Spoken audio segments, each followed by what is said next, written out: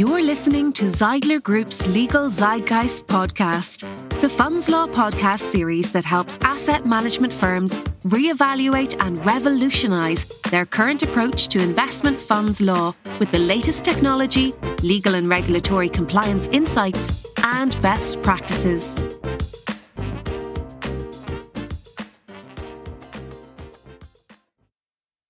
Hi, I'm Max Harper, and I am the Chief Delivery Officer of Zeidler Group. And today I'm joined by Arne Zeidler, the founder and managing director of Zeidler Group. In today's episode, we will be discussing the history of Zeidler Group. Arne. Hi, Max. You started your career as a police officer, but then you decided to become a lawyer. What made you decide to go into the legal industry? As you said, I was a police officer in Frankfurt. My last position there was as a detective in the anti-drug unit. And I studied law in parallel to my work as a police officer. And actually, my plan was to stay with the police, but I wanted to do what is called Referendariat in Germany. And the police did not guarantee me a job after I had finished my Referendariat. So then I said, okay, then let's reconsider all of the options. And I then decided to give it a try in the legal industry, and I started then as a lawyer with Clifford Chance in Frankfurt. And I think quite successfully. So you already mentioned you started with Clifford Chance and then also joined another bigger law firm. But at some stage, you then said, well, I'm going to start my own shop. Can you tell us a little bit about why you decided to set up your own shop? I think it was because I experienced firsthand how big law works. And I felt that it's not in the best interest of the client. For example, we had large cross-border projects and there was a project management group and everything was charged at an hourly rate. So the actual work was charged at an hourly rate. Then the project management from the project management group was charged at an hourly rate. And I felt this from a cost perspective was very inefficient, but also from the process perspective, I realized that lawyers are not the best project managers and that they were also lacking all of the tools basically that are required to successfully project manage a tool, especially technology. And technology is exactly the key word I would like to use and go into our next question. Soon after you started your firm, you also, aside from the core legal part, started looking into the technology part. What has been your experience in combining legal and technology so far? So far, the experience has been extremely positive.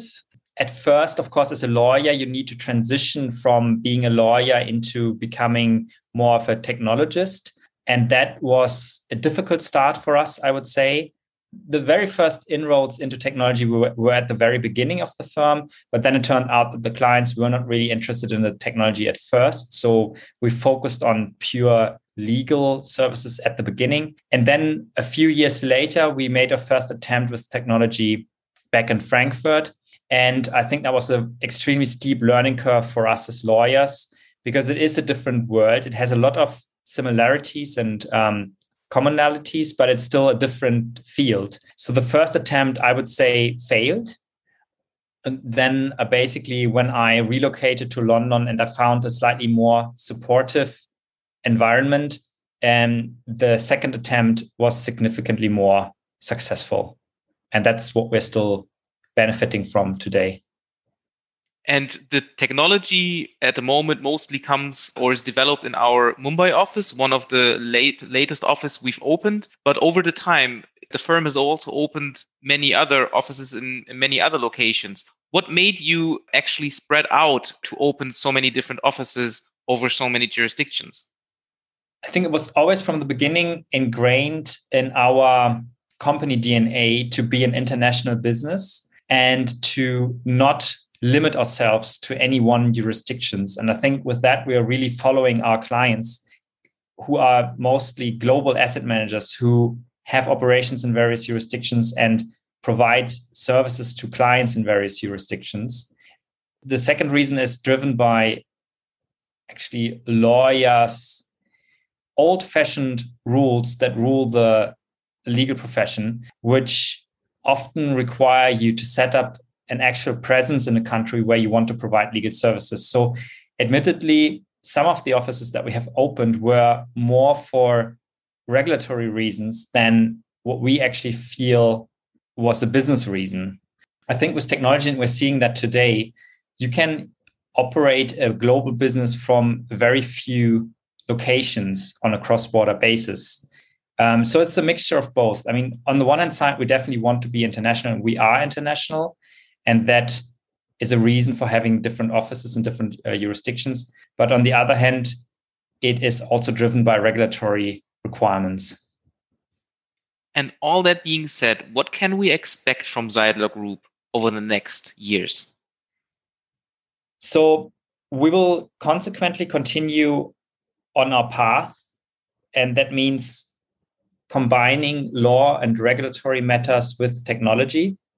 At the end of the day, we will provide a solution which helps asset managers with all of the legal and regulatory requirements, starting from setting up of investment funds to providing all the required types of reports to all the matters that are involved with cross-border distribution of investment funds. And we want to achieve this on a global scale. So we will continue our global expansion and set up offices outside of the European Union. Obviously, we already do have an office in Mumbai, but that's currently only providing tech services. But I'm thinking of starting to go into expanding into the United States, potentially Singapore or another different Asian location, and really become the leading provider of legal and regulatory tech solutions globally. And we will achieve this by consequently following our path, but also constantly innovating and using as much of the modern technologies that are available as possible. Arne, thank you very much for telling us about Seidler Group's past and future plans. Thank you very much for joining me in this episode, and look forward to speaking again. Thank you very much, Max. You reached the end of another episode of the Legal Zeitgeist podcast. Connect with us at zeidler.group to subscribe. Thank you for listening. The Legal Zeitgeist podcast is provided for information purposes only and does not constitute legal advice. Professional legal advice should be obtained before taking or refraining from any action as a result of the contents of this podcast. All rights reserved.